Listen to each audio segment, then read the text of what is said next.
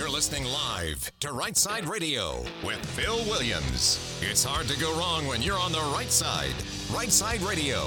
Solid, conservative, and just plain right.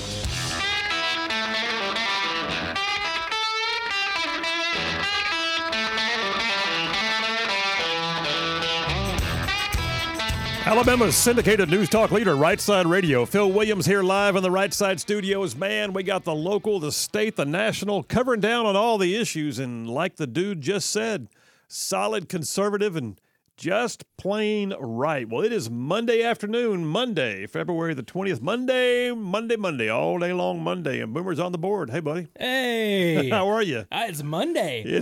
But it's beautiful outside. I'm in short sleeves. I cannot It feels like spring out there. I know. Just never mind the fact that I got up Saturday morning and it was 27 degrees. It was Saturday was just I don't know why. I don't even know. I don't know why I keep acting incredulous. I've lived in Alabama most of my life. You don't like the weather 10 minutes. Just wait 10 minutes, it'll change. But anyway, did you have a good weekend? I had a great weekend. And on Saturday, we, as Right Life Podcast, got to interview Mr. Phil Williams and his lovely wife, Charlene. And it was amazing. Let's be honest. You actually interviewed Charlene, and I was just there. just like I let McQueen just do her thing. That's and right. I'm just there. No, we had the best time with you guys. So you're going to release that when? On Wednesday. It'll be released on Wednesday. So y'all got to check it out. It's some great stories and just some behind the scenes of Right Side and some life lessons from Phil and Charlene. It was good. It was great. We had the best time. It was so much fun. All right, wait, listen, we got a full show for you. Lots of stuff laid on. So 3 o'clock today, Barry Matson, who is the head governmental affairs guy for the Alabama District Attorneys Association, he's going to be on with us to talk about fentanyl and some updates on what's happening with the prison release thing. So, yeah, Barry Matson, he's been on the show before, extremely knowledgeable. When he represents all of the district attorneys across the entire state.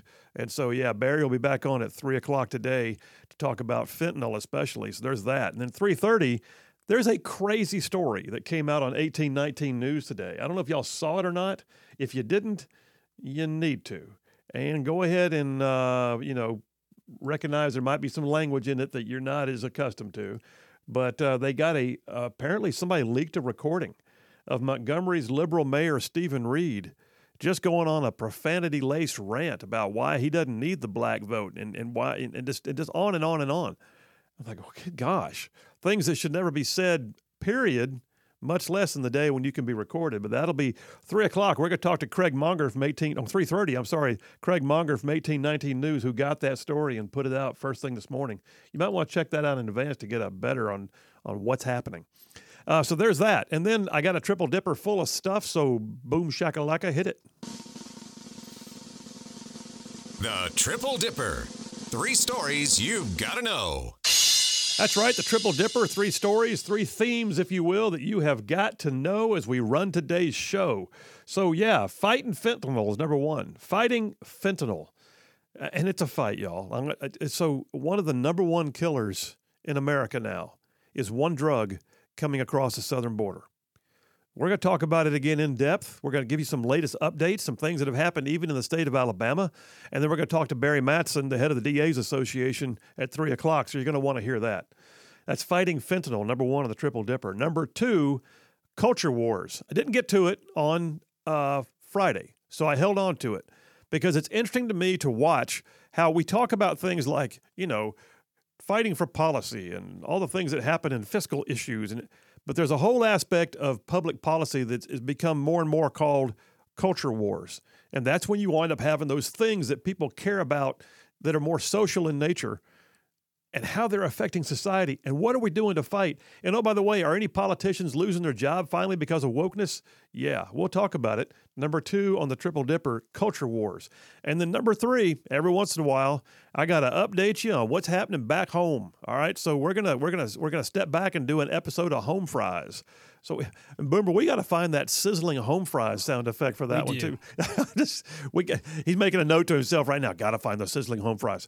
But yeah, home fries, number 3 on the Triple Dipper. All Stuff Alabama. We'll lay it out for you and tell you what's happening across the entire state with your U.S. delegation in D.C. and yada yada. So home fries, number 3 on the Triple Dipper. Well, let me jump over to my comments here and open the show with my monologue. So I'll just open with this sentence, this statement, this sort of philosophical standpoint that you never really know who's living down the street from you. I mean, you don't. Sometimes you find out, you're like, wow, who did? Right there on our street? Every once in a while, you get one of those insider's glimpses to the fact that the extraordinary events of life were accomplished by the ordinary men and women who live around us, and we never even knew it. I mean, did you see the movie Sandlot? If you saw Sandlot, Boomer's shaking his head, what a great movie. Classic tale of growing up in suburban 1960s America with kids playing Sandlot baseball. So many one-liners. You're killing me, Smalls. I mean, there was a life lesson in every single episode, it seemed like. But then there was that major life lesson that sort of capped off the movie. When the scary old man in the rundown house with the big dog turned out to be the hero of the early days of baseball. And eventually he was regaling the kids who had been scared of him before of his time with Babe Ruth and Joe DiMaggio. It's the movie version of never really knowing who lives down the street from you. Well, in my own life, I think I've told you before about the man who used to live in my neighborhood till just a few years ago, a Medal of Honor winner, whose deeds in Korea are legendary, but who went on from there to be one of the founders of the U.S. Army Special Forces. He was one of the first commandants of the Special Warfare Center at Fort Bragg, and the Army Combat Diver School is named after him. Before I left for my first tour overseas, he came to see me and he gave me some simple and direct advice about taking care of my men down range that I've never forgotten. His multiple tours in Vietnam, they were no less legendary, and I heard men at a ceremony who came from thousands of miles away to talk about what it was like to serve under him. And there are some who say that the movie Apocalypse Now was even based in part on him. I mean, who knows? What I do know is this: he was my neighbor. He lived in a quiet cul-de-sac in Gadsden, Alabama. Who knew? Well, some years ago, my wife and I, we were looking for a house for her parents. They've since passed away, but at the time, we were looking for them to live near us, and so we were on the hunt for a new home, and during the hunt, we visited one small corner house in the same neighborhood they wound up living in. Just a small piece of quiet suburbia. But as we looked at the house, I couldn't help but notice there was some military memorabilia on the wall, so I wandered over to take a look, and I was shocked by what I found.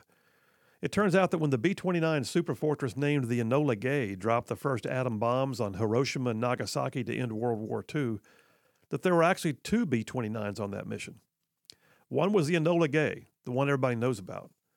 But the other B-29 flew an hour ahead, by itself, to make sure that the targets were clear for the most significant bombing mission in the history of the world. And the young pilot of that lead B-29 retired to a quiet lot in northeast Alabama right down the road from where I'm talking right now. Amazing. I may have mentioned to you, too, before about the older gentleman who befriended Charlene and I some years ago. He was an interesting man, had a big old belly and a good laugh and a voice like a character from Gone with the Wind, who always had an unlit corncob pipe in his mouth. He called it my pacifier. What I didn't know until a bit later was that he was one of the engineers who helped develop rolled aluminum right as World War II was getting started. And his inventions, they got him sent home from the war because he was deemed too important to the war effort for deployment. Virtually every plane, ship, and military hardware of every type used some aspect of his pioneering efforts in steel and aluminum manufacturing.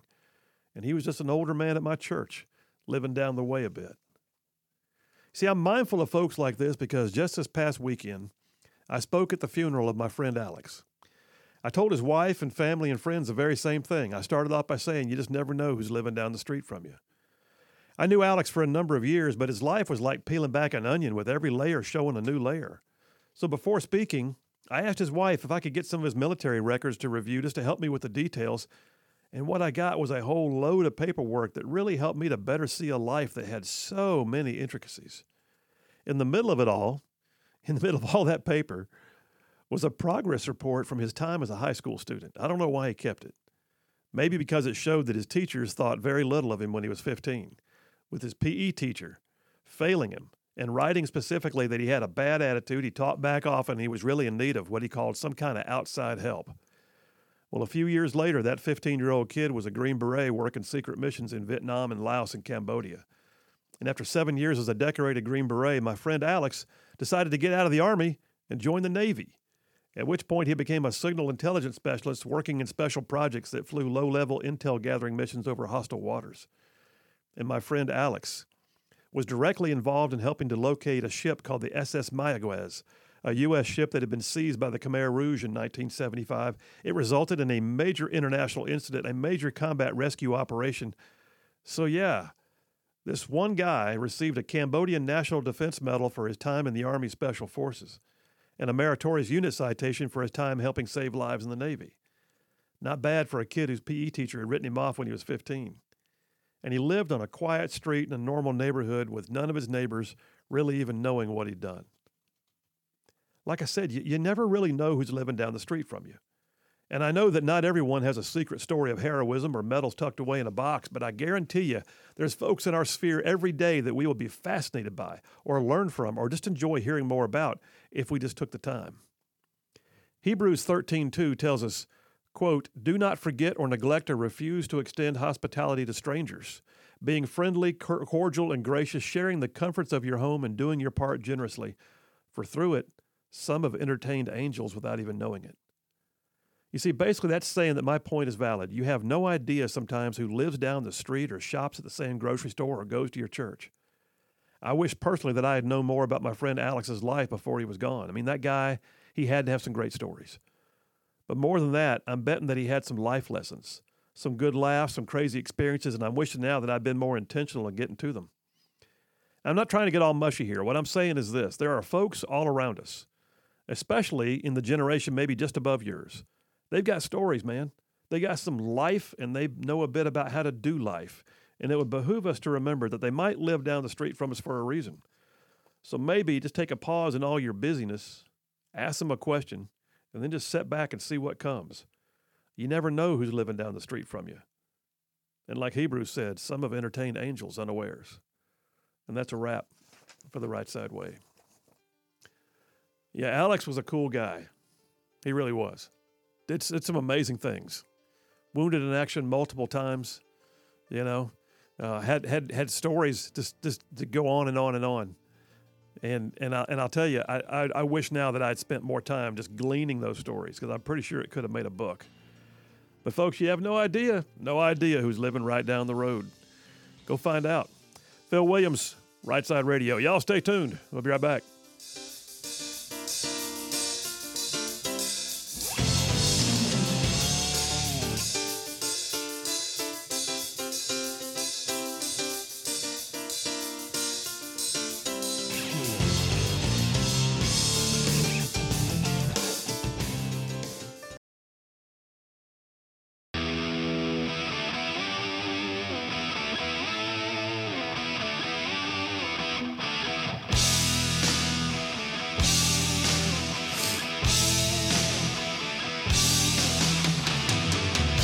And we are back. Phil Williams, Right Side Radio. Solid, conservative, and just plain right. Well, okay, let's go ahead and get to the big doings of the day. Big doings here.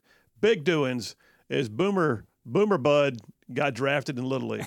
Oh, he did get drafted. He is now a Tiger. I don't know what the name of them are. Maybe it's just the Tigers. The Tigers. The Tigers. He's playing for the Tigers. Playing for the Tigers. Does he have a position, or does he just on the Tigers team? He's just on the Tiger team right now. I'm sure they'll figure out where he needs to be. I saw that video of him during tryouts. That little dude's fast. He's like lightning fast. So, and he loves it too. And he's like, "I'm fast. Watch this, Dad." That's awesome. So it's a blast. We're excited to get started with our with all of our fun baseball endeavors. Well, you got to make sure that his adopted aunt and uncle Charlene and Phil know the deal. We'll get the schedule out. You know, he'll be traveling. I'm not just kidding. He'll be all in the same spot, hopefully at the same time. That's good, man. That's good. Hey, by the way, where are we at right now in the podcast? How many downloads? I mean, we were kicking like 117,000 by Friday, weren't we? Where are we at right now? Oh man, we're at 118.5. Whoa. Okay. Yeah. Oh man, we're pushing 120. So all right, so yeah, here's the deal, y'all. The Right Side podcast. So every day we do the show, and then we post it afterwards, and you can get it in segments, or you can get the full show. And it's just major cool watching this thing kind of unfold. But yeah, we've got the ability right now to see live stream of the show daily. You can go to www.rightsideradio.org. We've also got the show podcasted thereafter, which is now pushing 118,000 downloads. Would you say 117.5-ish right now? Yeah, 118.5. So we're going to be at 120 by the end of the week. Oh, good Lord. All right. There's that. And then, of course, we have Boomer and McQueen have the Right Life podcast, which comes out also. Every bit of this is there. Y'all can grab it. You can re-listen to a piece if you wanted to. You can send a segment to a friend if you want them to hear it. You can also just download it so that you can listen to it while you drive. All said and done, go to any podcasting format. You can type in Right Side Radio or The Right Life, either one of those, and you'll find them. And I would appreciate if you would subscribe to them and, leave a little rating or a comment if you want to, as long as it's a nice one, by the way. We don't want your mean comments because we have thin skin around here. No. But anyway, yeah, check them out. There's a lot of other stuff on our website, too, I will point out, rightsideradio.org. You can live stream the show every day. I mean, you can see inside the studio as we're doing our thing. And you can also, by the way, catch our recommended reading list, the photo gallery, all kinds of things that are out there about the show. Even the Right Side store, where if you want to get a coffee mug, a T-shirt, or some Right Side socks, you can get those at the Right Side store. So, yeah, just check it out, rightsideradio.org. And I'm going to go over to the text line. By the way, the text line's open. You want to text in, we'll take it. You're also welcome to call in, 833-687-4448. Got a great text, Jamie from Hartselle. So Jamie from Hartselle just texted in a minute ago.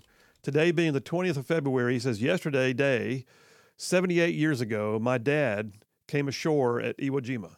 He landed in the third wave on Red Beach 2 in the 35-day battle. 6,821 Marines, sailors, and Army Air Corps were KIA. 19,000 were WIA. Right at 200 Japanese soldiers remained alive out of the estimated 22,000 prior to the invasion. And the last 2 Japanese to surrender did so on January 6, 1949, 4 years after the victory.